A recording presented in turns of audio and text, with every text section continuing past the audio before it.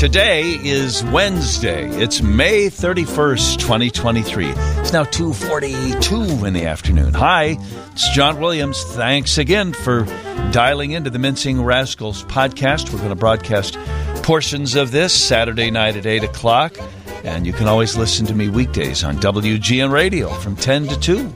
Hey guys, Brandon Pope, host of On the Block on WCIU with Block Club Chicago, and host of the Making podcast on WBEZ. I'm Austin Burt from the Illinois Policy Institute. You can listen to my podcast, America's Talking. I'm Eric Zorn, the publisher of the Picayune Sentinel, a weekly newsletter that you can subscribe to by emailing me, ericzorn@gmail.com. I want to wish everybody a happy June.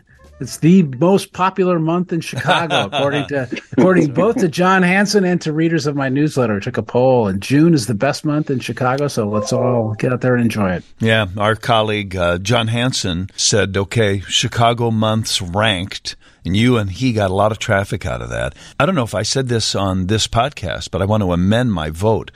I'm now moving December up to number 2, guys. How about that? Ooh. Shocker. Are you doing special stuff in December that nobody knows? Yeah, I'm going to Hawaii. No, as I told Eric on the radio the other day when we were talking about it, and my son is the one that kind of kicked me in the butt about this. He goes, Dad, why did you say December was like 7th on your list? We do all fun things in Chicago in December. We go to Songs of Good Cheer with Eric Zorn and Mary Schmeek, and we go to the Music Box and do the theater thing, watch the movies, and we do it. We do it. So I've now moved it up to number 2. What were your 1, 2, 3, Austin? I don't remember now. I don't think I gave an answer. I would probably on the spot say September, June, maybe December. I mean, that's compelling. Yeah. I have fond memories of Chicago in December. You're not angry at the winter yet? It's December, Well, January sucks. I got cross-country skis. I have a fireplace, and Chicago Athletic Association. You go there to the lobby of that hotel. Yes. Huge fireplace. It's very cozy. You watch the snow come down over Millennium Park. That's nice. I've never thought about it this way. I guess I'd go with June is the best one for sure. Juneteenth is during that. Lots of great festivals happening in June. Second, I'll go with May because I love Cinco de Mayo. And third, I'll go with December because Christmas is great and my birthday's in December. So, yeah, 2 for 1. See, Eric, I've got my thumb on the scale here now. This does not reflect what you were discovering. I actually want to talk about festivals in a little bit. I'll ask you guys, if you were in charge of a festival near the city, would you cancel it? But before we do that, the City Council in Chicago put on quite a show today. Before a vote on spending $51 million on migrant care, the council chambers were up for grabs. I'm here to support the emergency spending to assist the recent immigrants to our city of Chicago, but a number of you sitting here today may be immigrants and first generation of immigrant parents who are benefiting from...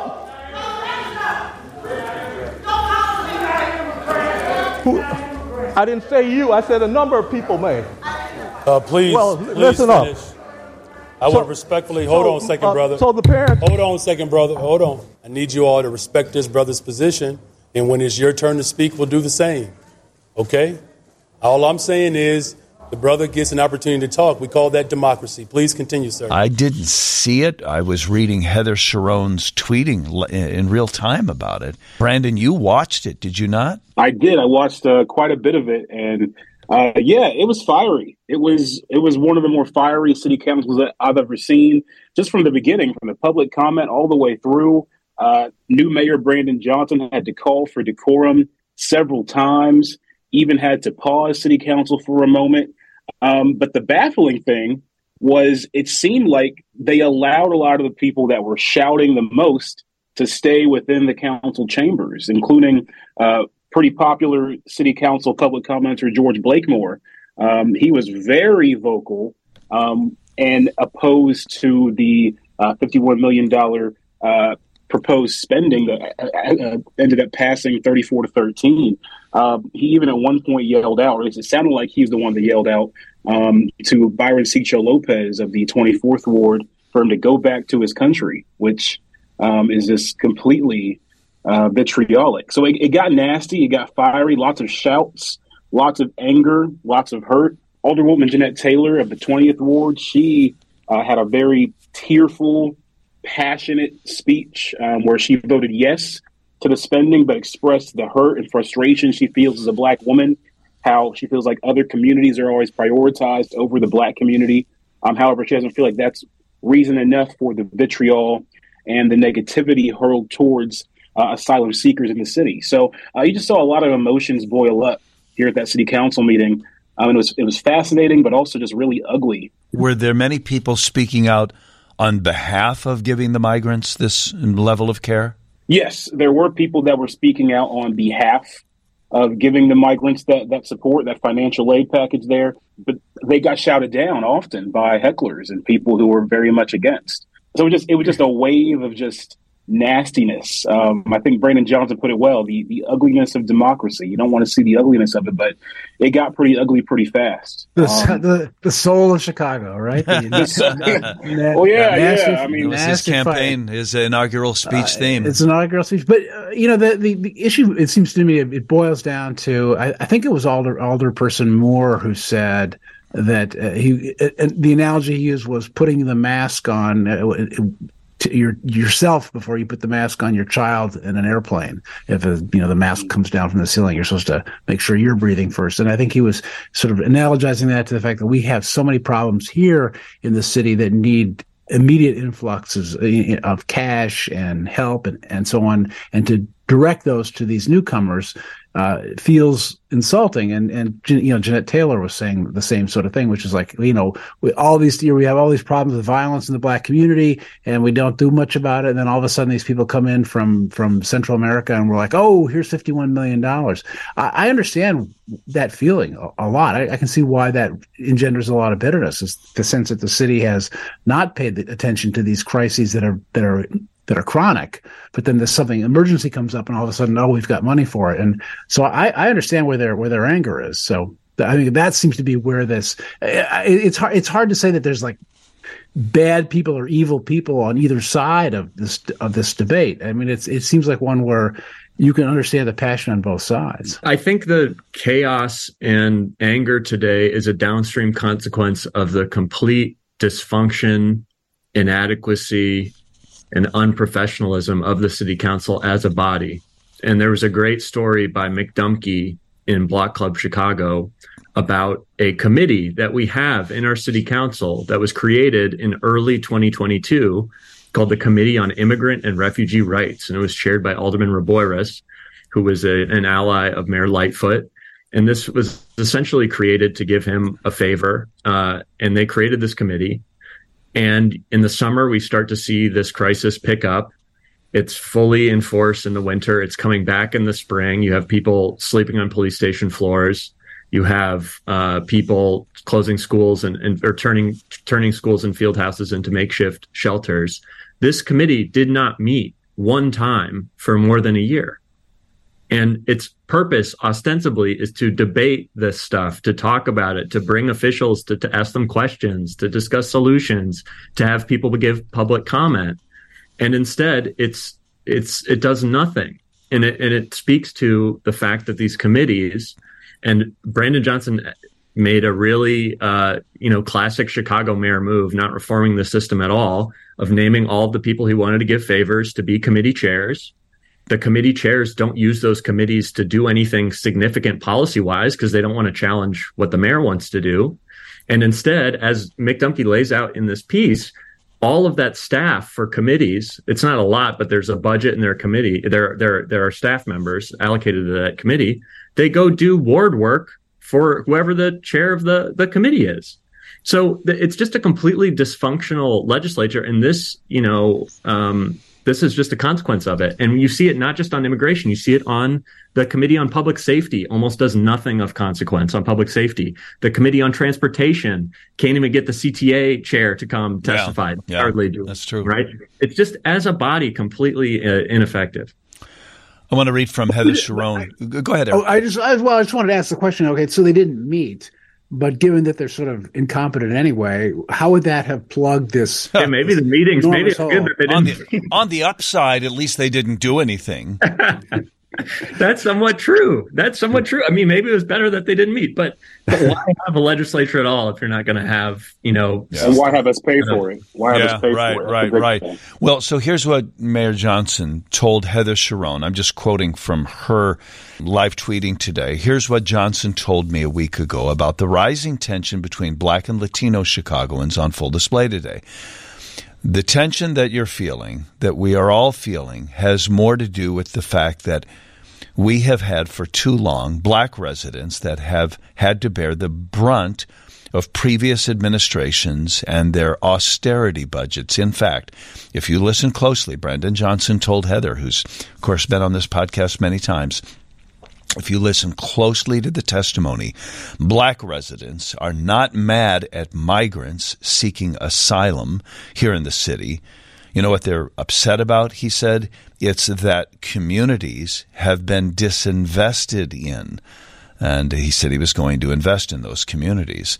So they weren't. And did you get the sense of that? That's kind of a fine point to parse from a raucous hearing, Brandon. But they weren't mad at the migrants. They were mad at the city for once again making them second. Yeah, I think that was the overall sentiment, even though there were some people there that said some things that were kind of the opposite, seemed pretty anti-immigrant, anti-migrant, but that doesn't represent the entire whole. I think the majority, they're not anti-migrant. And Alderwoman Jeanette Taylor made a good point about this. She even said, if I vote no on this, it doesn't mean that I am anti-migrant. And if I vote yes on this, doesn't mean that I'm anti-Black or selling out. It's just a tough situation all around. I think the tough thing for communities that have been disinvested in to grapple with is $51 million. It feels like it came out of nowhere. And there's been lots of demands and questions and asks for things as simple as a Chuck E. Cheese in South Shore, like a movie theater, a bowling alley, things like that. Just small things that kids can do, families can do, so they don't have to go way outside or anything like that, find outlets to do other things. And they're not given. And so the thought process is, oh, wow, $51 million all of a sudden popping up, and it's going straight to asylum seekers. And the other thing is that $51 million is going to expire. It's going to run out within a month or two. Like it's not like it's going to be able to sustain this ongoing fast-moving train. Do we even have the money to sustain that? Meanwhile, communities for decades have been suffering and begging for resources. And it just seems like we have it now and we're giving it to somebody else. So I understand the pain and the hurt, especially for those who grew up here, who live here, who struggle here, and have been burned by Chicago time and time again. It's tough. It's very difficult to disentangle the feelings that these people will have about the money and about those who are asking for it or receiving it. I'm not sure that the asylum seekers are demanding this money. They've created this, but their very presence, which is not even their choice in many cases. In most cases, they were bused here or flown here. And so they're here and they're badly in need of food and shelter and medical care. And what are we supposed to do? I mean, I think we do as a city. I agree with the votes who voted yes on this. But it does throw into relief the fact that you're just talking about, Brandon, that these communities have not been invested in the way they should be, that there's a lack of resources being directed to the problems that afflict some of our disadvantaged communities. And you can see why they're saying, hey, what about us? And it's just right. That's the question. What about us? Not, we don't care about them. But it's a fine distinction to make, but I think you're right about that, though. One of the things that frustrates me about the fact that this is all boiled down to, where does the $50 million go, when what Brandon says is exactly right, which is that, sure, that may house some people for a month or feed some mouths for a month, but that's going to evaporate extremely quickly. The real purpose of a legislative body should be finding out solutions beyond that. There's so many other resources that could be brought to bear, and partnerships and use of existing city resources that could be brought to bear to deal with this, and done in an open, transparent manner where people are debating and putting things forth. But it's not. And for instance, one of those things is, if you're the city council, pass You could pass a resolution saying, hey, we really need the federal government to come in right now and make sure that every single one of these people who wants a job has the ability to go work while they're seeking asylum, right? Things like that, right? Thinking outside the box about how to deal with this. And instead it just comes down to this sort of like, it's the scarcity mentality of where this relatively small in the grand scheme of things amount of money goes. Yeah, that's it. 51 million is a lot of money and not a lot of money. And it's budget surplus money from 2021's budget. I'm a little confused about that. What's the deal with this money? Can you guys explain to me how Chicago doesn't have a surplus? Everything up in Chicago, I thought, had a deficit. We had $51 million laying around somewhere? I believe it's COVID dollars. I think it's federal dollars that were given during COVID that we didn't use. That was my understanding too, although somebody corrected me earlier today on that. But so this is COVID money that hasn't been clawed back, by the way. And boy, you better hurry up and spend it because they are going to take this money back. So this is COVID money that the state, the city got, and they need to spend that. And I guess they can spend it any way they want. There's no rules with the Chicago budget. Even just looking at this, you become blind because it doesn't make any sense. There are no rules for how this money is spent. Well, and of course, if we think that the conversation now is raucous, imagine what it's going to be when it's $51 million that we're really going to have to cut from another program, from other needs, other services in order to meet this need. Because I don't think the need's going to go away. You can allow or facilitate some of these asylum seekers to get jobs or allow them to work, but the housing needs, the medical needs, those things are not going to go away in a month or two, and we're going to be looking at more expenditures and more bitterness, which is why I keep coming back to the idea that this ought to be a federal problem. This is not Chicago's problem. It's not El Paso's problem. No. It should be the United States of America's problem, and the federal government should that should be their money, and it should be coming in to deal with this on an urgent basis, because it definitely is a crisis. It definitely is an emergency situation. And the alternative is what? You say, well, you keep living in police stations, or we don't care where you live. You live under the viaducts. We're not going to help you because some of our other communities still need help. I don't see that. No, I don't think anybody does. And it does seem to be a little bit not in my backyard, because even when it wasn't about the $51 million, nobody seemed to want them housed in a school or some building in their neighborhood. And I've been very generous about this because they haven't decided to come to my neighborhood. And I wonder how I would feel about that if they were.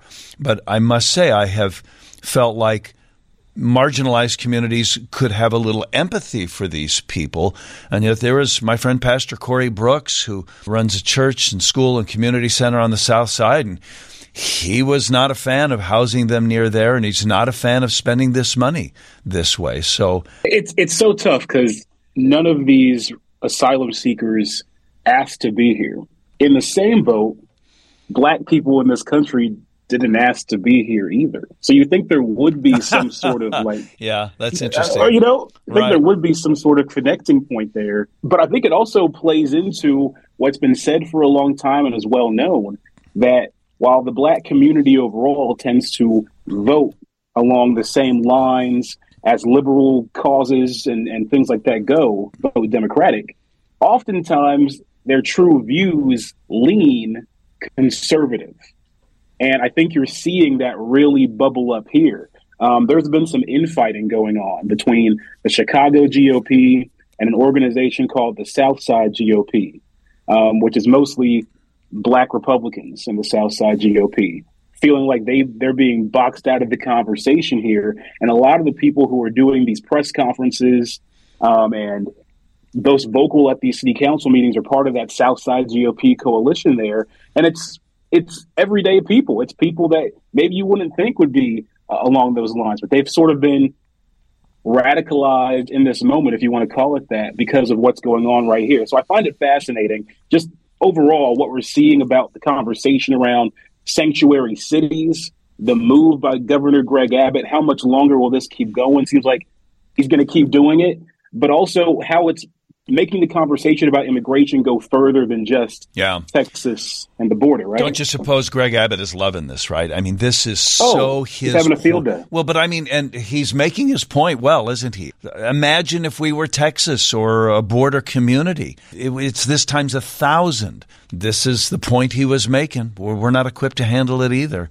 And what do we got? 8,000, maybe 9,000 now? Something's got to be done. You got 500 people on a police station floor. They got 1-year-old, 2-year-old kids. Like, that's inhumane itself. Like, it's a responsibility, I feel like, of an American city to help people out. Like, it's our duty. Well, that's it. I'm with you on that. It's a responsibility of an American city. So Eric's right. This is a federal problem, but it's our problem today. That's why I say spend the $51 million on this human problem here today. I don't know that $51 million is going to fix the South Side anyway.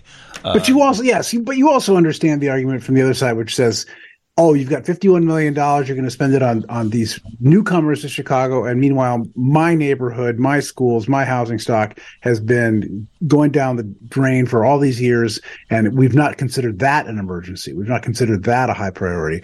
I hear that view, which is why this is such a difficult issue, and why I can hear people, the complaints people are making, and I understand them. I understand where like Corey Brooks might be coming from. It's like he represents people who have been disenfranchised or feel disenfranchised and dispossessed, and all of a sudden they say, well, what about us?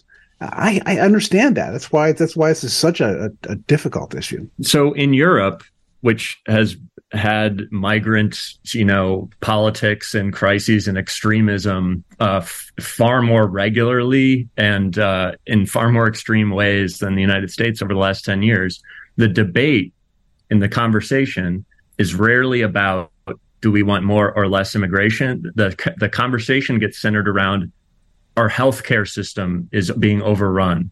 Our housing system is being overrun.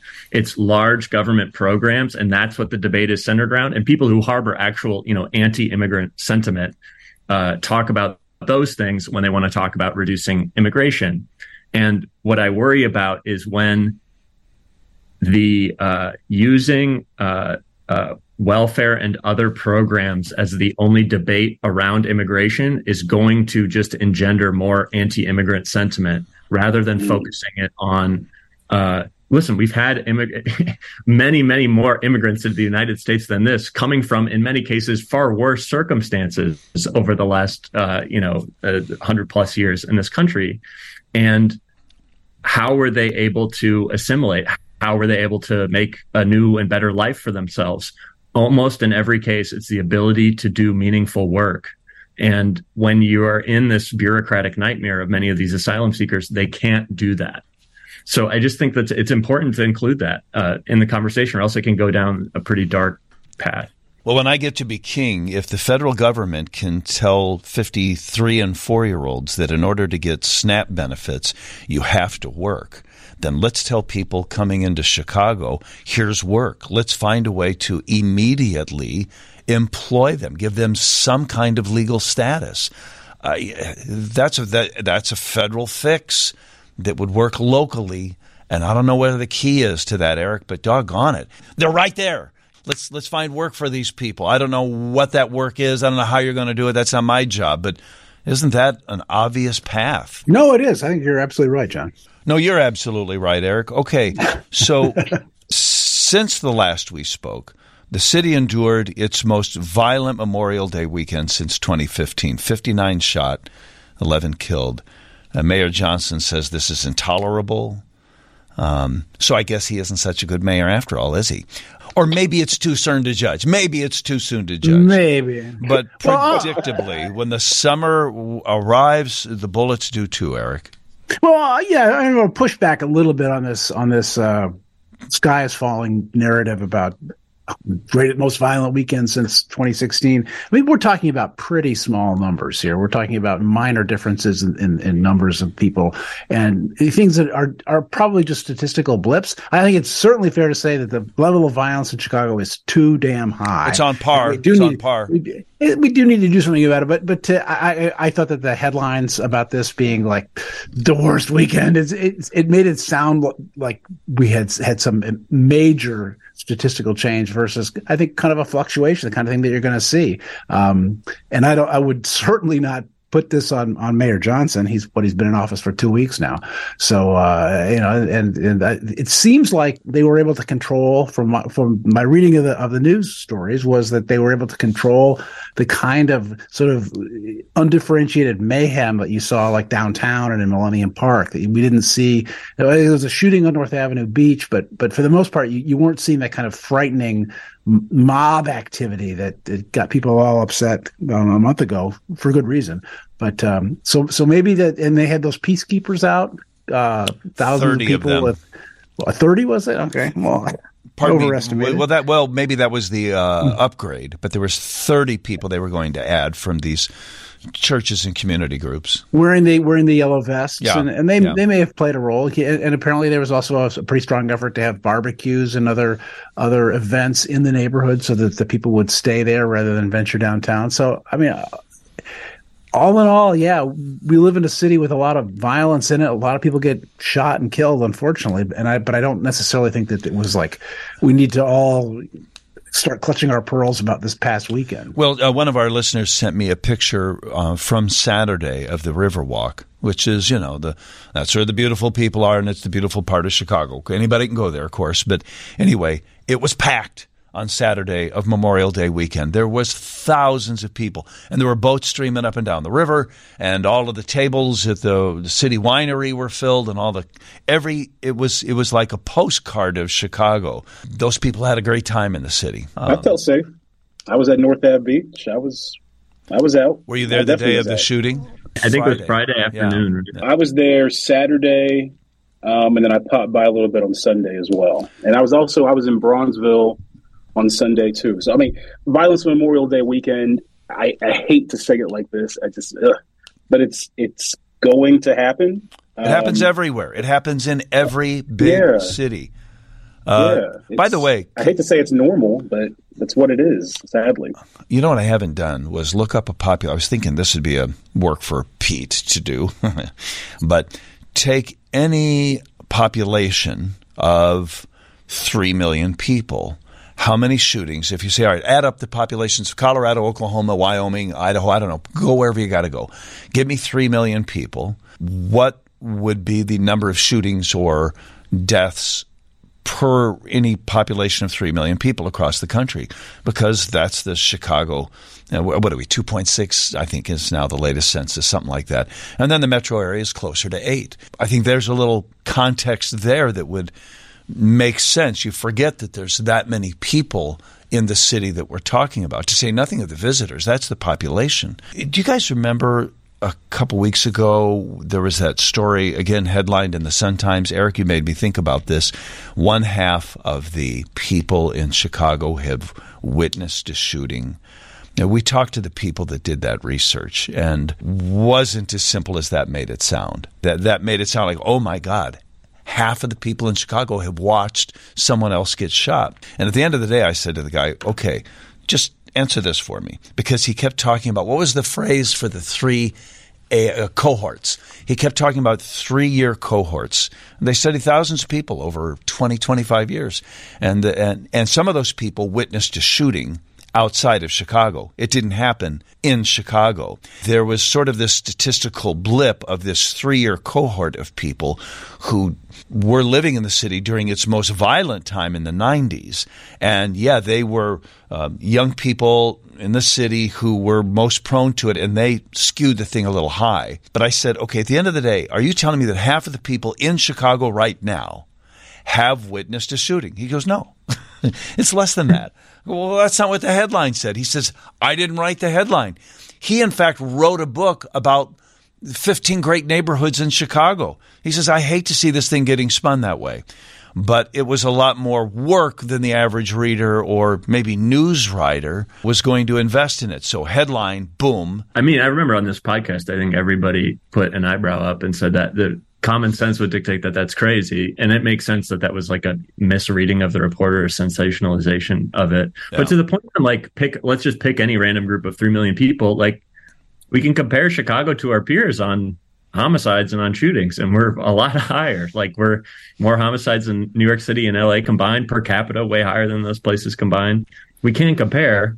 The comparison's not good when you look at our big city peers on that. But that's not all just because Chicagoans are ornery or because the police are lazy or whatever. There are a whole bunch of different factors in terms of the way gang structures have evolved and developed, and the way the city is laid out neighborhood wise. And I mean, there are reasons for that. I mean, that maybe are a little elusive, yet they are also important when you're doing these apples to apples comparisons or trying to. Well, don't they know that the highest percentage of the shootings take place in just a handful of precincts, and that in fact it's a handful of people? Like, isn't it an incredibly small percentage of even the South or West Side that is actually doing the shooting and getting shot? I mean, it's certain zones. There's zones that are, more dangerous and more frequent with shootings than others. It's definitely not throughout the entire city that some would try to portray. I mean, like O Block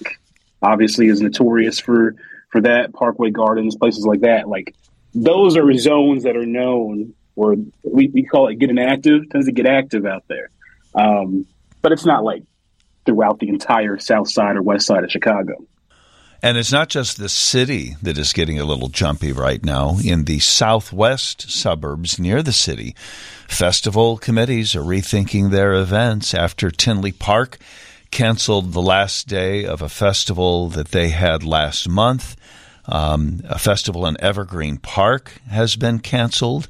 One in Chicago Ridge has been canceled. And some of these are months away.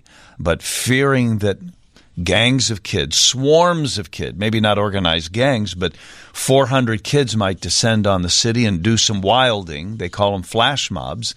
I think that's a misnomer, but you get the idea. They're canceling these things. We asked our listeners, would you, if you were in charge of the safety and well-being of your community and your event, would you cancel it? And a third of them said, yeah, I would. About half of them said I would increase security, but I would still hold it. And the rest of them said, the sky's not falling. Hold the damn event. Austin, I'm putting you in charge of this, the Mincing Rascals Fest, and it's going to be in Tinley Park or Orland. We'll put it in Orland Park. Well, first of all, we got to decide the lineup for the fest. I don't think any of us play a musical instrument besides Eric. So, I mean, it might just be Eric for 4 hours. I'd be glad to do it. I got enough fiddle tunes to last us 4 hours. Easy. There'll probably be enough people who are fans of Eric that come and they can keep the peace, and I wouldn't expect any issues. Well, I don't know. It's hard. You don't know the details of any of these places or what information they're acting on. But what it underscores for me is like these are in a microcosm the economic effects of people not feeling like they have public safety or they can't count on safety. Right. These are events where people spend money, where people hang out, where people have fun, and drive activity in their communities. And if people feel like they're unsafe, they're not going to do it. And that has real consequences for people. So, yeah, I don't know. My personality is to always hold this regardless of what maybe the risks are, but I'm not in the shoes of someone who would actually be accountable for it. That's the problem. Like, I would go, but would I put you in harm's way is the question. Air quotes around harm's way. How about you, Eric? You're now in charge. Austin has abdicated his responsibility. Well, I mean, isn't the question really, are you going to yield to these sorts of threats, these sorts of possibilities? And if you do say, okay, we're not going to have our Evergreen Park Festival or Brighton Park Festival this year, are you going to ever have it again? And I just feel like you need to, these organizations, these communities need to power through this. They need to figure out what their security needs are and make this happen, because the alternative, just to give up on it, say, well, kids these days are going to come and start fights and we can't have that. So we're going to stay home and we're going to watch Netflix and we're not going to have our community events anymore. And that's got an economic impact. It's got a social impact. And I think you've got to, you can't surrender. You can't wave the white flag to this problem. You work your way around it. That's my thought. Yes, you would have them. Especially now that Netflix is going to start charging you for that account that you're borrowing from me, Eric. It's going to be more important than ever that we get out. It's just so extreme to try to cancel an event. I feel like there's other things you can do. Beef up security, make it ticketed. I think giving in to your fears of what could happen based off speculation is probably the wrong move. Remember what we all said after 9/11, now the terrorists win. If we don't go outside, that's kind of what it's just. It's these little crappy terrorists running around ruin things, and now we're all cowering in fear, afraid that they're going to come and get us. I'll tell you what, I'm not. I'm outside this summer, so... John, you said you had put this question to your listeners and that most of them said that they wanted them canceled? 30% said, about a third said they would cancel it outright. About 46%, I think was the number, said they would hold it with beefed up security. And whatever the difference is, they said, oh, screw it, just hold it. We're fine. The sky's not falling. So the number that jumped out at me in that was the number of people that, even with the idea that you could beef up the security and do what it does to a municipality's budget, some of these aren't, how big are some of these neighborhoods or villages? But a third said, no, just don't do it. Just don't go there. It's talk about what you said, Austin. That's just how frightened people are right now, I think, unnecessarily so. It's one thing to be cautious. It's another thing to be paranoid. Now, look, I don't know what chatter they're hearing on the internet. Maybe they're privy to something that, of course, I'm not, but it seems a little reactionary to me. If you're some tiny southwest suburb town manager whose entire goal in life is for nobody to know your name and you just want to do your city managing stuff, and you see what happened in Tinley Park, I get it. I get why they would say, yeah, I'm not putting my neck on the line for this. I don't want to deal with this. It's not so. There is obviously fear and paranoia, but it is at least somewhat informed by a very recent not good thing that happened. Does anybody have anything particular to say about the debt ceiling negotiation? Joe Biden evidently has struck a deal with Speaker McCarthy. Both camps, Democrats and Republicans, seem to have their criticisms of this deal. Joe Biden gave up too much or Republicans didn't get enough. You hear that from both sides. And the president, Eric, has positioned this as that's how compromise works. It should be that everybody's a little unhappy, but generally agreeable enough with it. Well, Joe Biden certainly backed down from his position that he was never going to negotiate on the debt ceiling. And I understand why he did, because someone has to be the responsible adult in the room and say we cannot crash the U.S. economy based on this ideological fight over spending and taxes. I have long felt that this entire debate is just infuriating because we're talking about money that has already been spent. And the question is, are we going to pay the bills? And so you can plunge the nation into default. We've already agreed to this spending. We've already voted for it. I understand the need for negotiating over spending and taxation and all those things. That's what Congress does. But to hold the economy hostage for this kind of negotiation, I think they ought to eliminate the debt ceiling. But the Democrats have had an opportunity to do that when they were in charge of all the branches of government, and they didn't do it.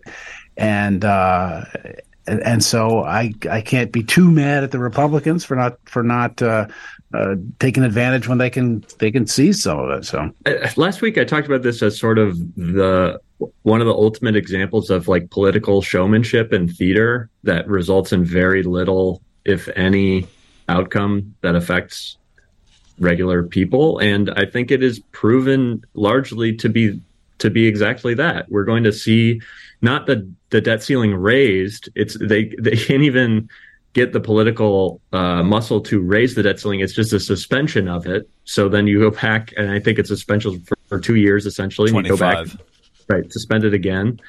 And you're talking about maybe a couple $1 billion in spending reforms in exchange for, debt that's just growing by trillions of dollars with a T.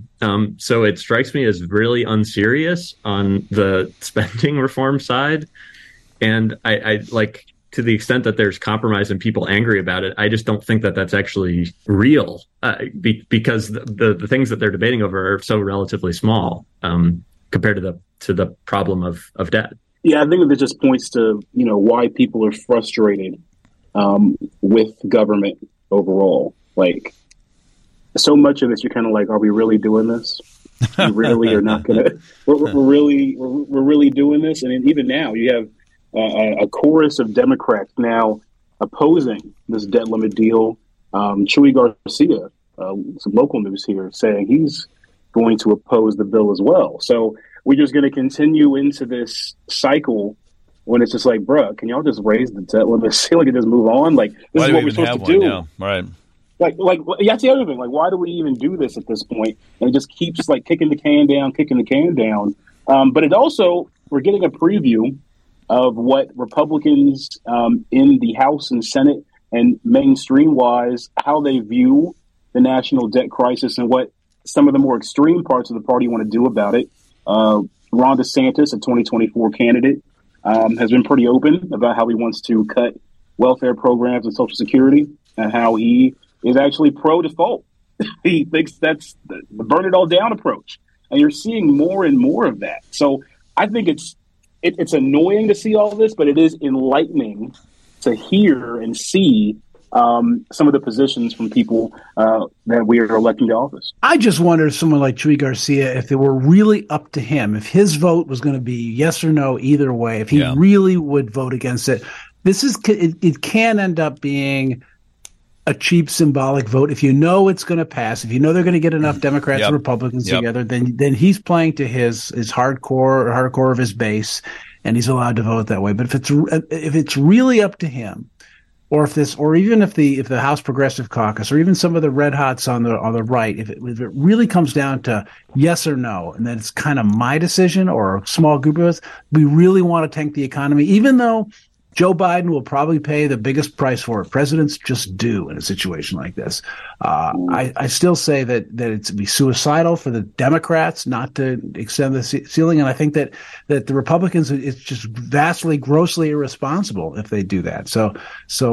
But I still remain confident that they're going to get enough votes and they're going to raise it, and everyone's going to be a little sore and unhappy. But that's how it has to happen. The alternative is really unthinkable. It really is. Yeah. Moody's Analytics predicted that if they don't get it done, it's still in play as we speak, stock prices would fall by almost a fifth. We'd lose 20% of the value on the markets. The economy would contract 4%. We'd lose 7 million jobs. Just predictions. But I mean, you do kind of wonder, though, if maybe the world would still see the United States as a responsible financial player, even though we're screwing it up here. But I mean, we're still the United freaking States. So would it really be that bad? Would this not be something that we could not recover from, and that the shock to the system is maybe what we need? Maybe we do need a cold bucket of water. 7 million jobs that you're talking about? Leading to a loss of more than 7 million jobs. Yeah, I think it's really easy to talk about getting a bucket of water over the head of other people, but I'm not sure that some of the people who are advocating for this would really feel much pain. Well, do you guys think that there's any value, though? I mean, did some good come out of this? They're going to claw back unspent COVID funds. They want to make people work until they're 54 in order to get SNAP. Yeah, there are some like very small reforms around the edges, but actually small is too big of a word to describe them relative to the problem. So I don't know what I would, whatever. You're thinking monetarily, right? Small monetarily. Okay, but I think big, small monetarily. But to me, you know what I'd like to see? The IRS run more efficiently. And that's one of the things that was in this deal, right? The two elephants in the room are Social Security and Medicare. And unless you're talking about those things in the context of the debt problem, it's not really a serious conversation, slowing the growth and spending in those two things. So, but to your point, the economic consequences of defaulting, right? These are really, really serious consequences, but it underscores that there are going to be and have been serious economic consequences because of this massive accumulation of debt and printing of money. And that is delaying the inevitable if we don't take action to actually balance budgets, cut spending, and maybe even raise taxes in return for that in some ways. So that is really the discussion. And I think people in favor of the debt limit say, well, the debt limit, raises these discussions every couple of years. And that's true. And people are now talking about the debt and budgets and all this stuff, which is generally good. but the outcomes of those discussions have never been anywhere close to sufficient to moving the needle on this. And I think most people agree, like that's too low. We need to reduce the debt. So what would you cut? What would you do to bring us back in line? I think it's all about slowing growth in spending. So you have to have a smart spending cap. But this does cap growth by 1% outside of defense, right? Right, but outside of certain areas. So it doesn't apply to the whole of government. Don't you go attacking the Social Security and Medicare that John and I are going to be counting on? I honestly think that's the only unless there's some kind of generational warfare on this, which is warranted in some ways where it's like you shouldn't have wealthy retired people getting Social Security. That's not fair, and that's not a good way to run that system. Even though they've paid into it their whole lives and paid a lot into it their whole lives. At some point, you have to change that system. Maybe it's a gradual phase out. Maybe you start today; those people aren't getting it, right?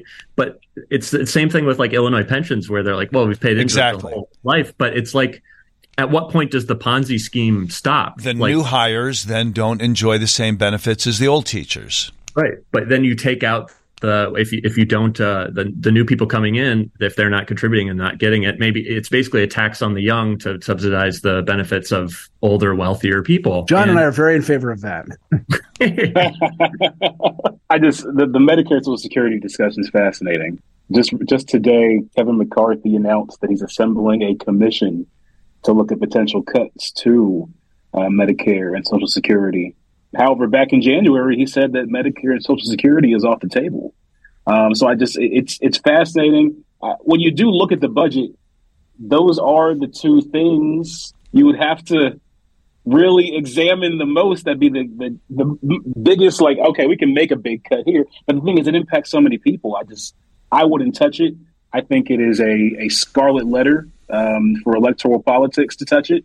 And I think whoever is going to be the politician who says, yeah, let's do it, is in for a rude awakening at the polls, because that's not a winning message. Trump is super anti. He's using this as saying these Republicans, they want to cut Social Security and Medicare. Like the Republican Party isn't even talking about really seriously this stuff anymore at all. Well, the extreme ones are, though.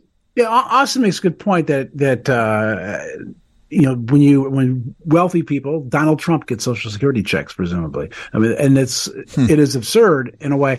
And John Williams says, it's not fair. And that's true that it's not fair, because people have paid into it their whole lives. But the question becomes, does it make any economic sense? Is there a way we can do this? Because we're trying to save the program for people who really do need it. Donald Trump does not need a Social Security check. My parents arguably don't need their Social Security check. But there are a lot of people who would starve without it. And if you're going to let the whole program go bankrupt because you don't want it to be means tested, then you may be ending up for a real crisis where we have just a lot of hurt feelings and anger going forward. So I mean, it's a conversation, but again, of course, and now that I'm going to make everybody right, Brandon's right that it is a third rail politically, that people like me and John Williams, we vote. We're out there.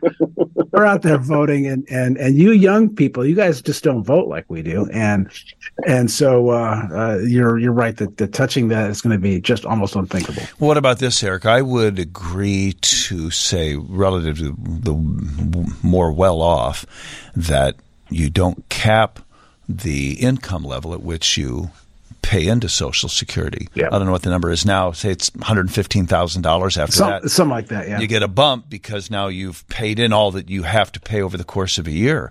I think you should pay on that on all of the income that you make. If you make $1 million, you're going to pay Social Security on all $1 million.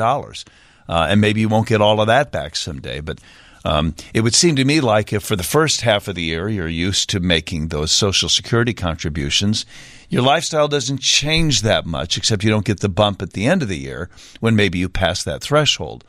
I would continue to tax those people for the entirety of their income. Just as, okay, there's one.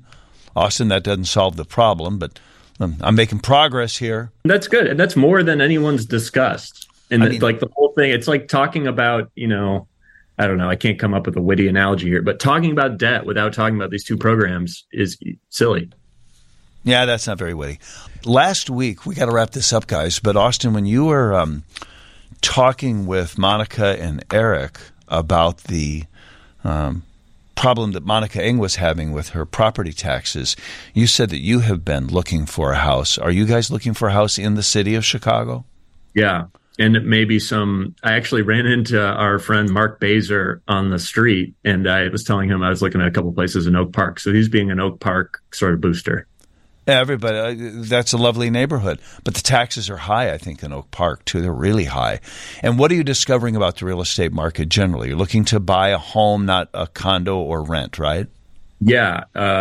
Condo. We look at a couple condos. We need some kind of outdoor space with a yard. So it's been mostly single-family homes or condos. It's been hot, like in neighborhoods that we're looking at, which is a lot of like northwest side, like around Lincoln Square area, maybe a couple more towards the lake and more like uptown area, and then a couple in the suburbs in Oak Park. Like offers are coming in really hot and heavy. We put in offers on a couple places. We got beat because there were 7 or 8 other better ones. Wow. Yeah, we need to build more housing in Chicago. We should get rid of a ton of zoning regulations where aldermen get to control every single thing that's built in their ward. We need to make housing more affordable, and I had that view before I started trying to buy property. Yeah.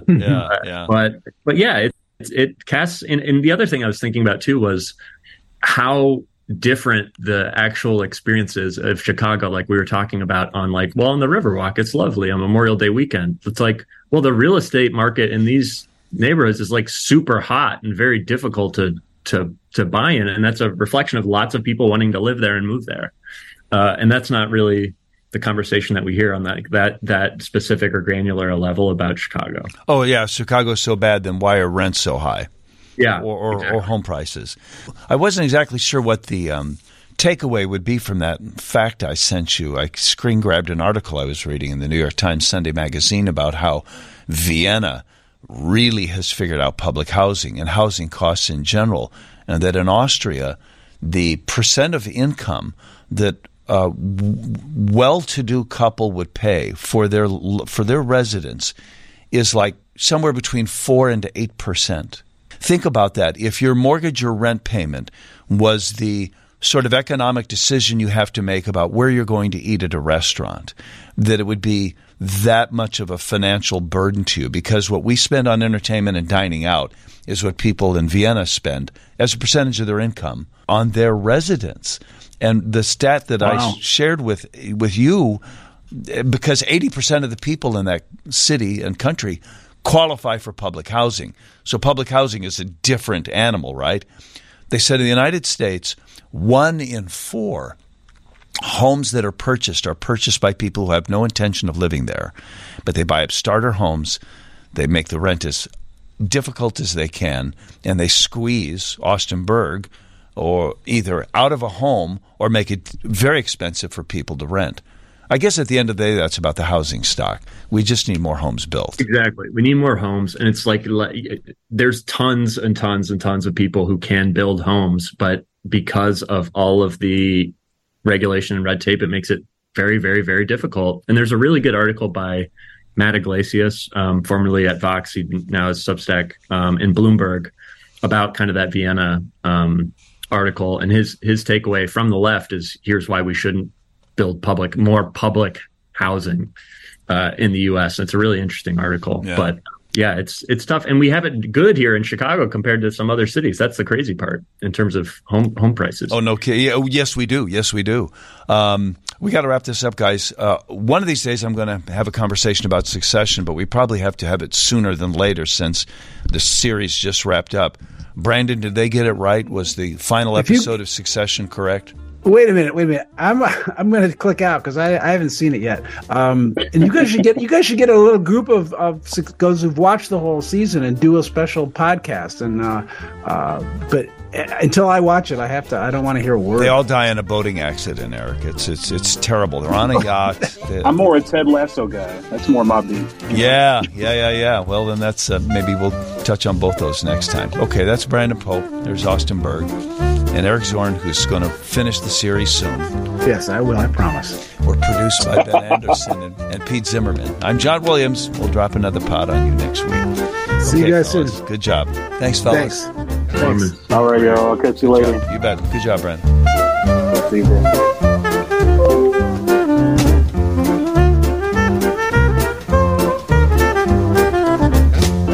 Subscribe to the Mincing Rascals podcast on iTunes or the Google Play Music Store. You can now also follow us on Spotify, or you can keep listening online at WGNradio.com.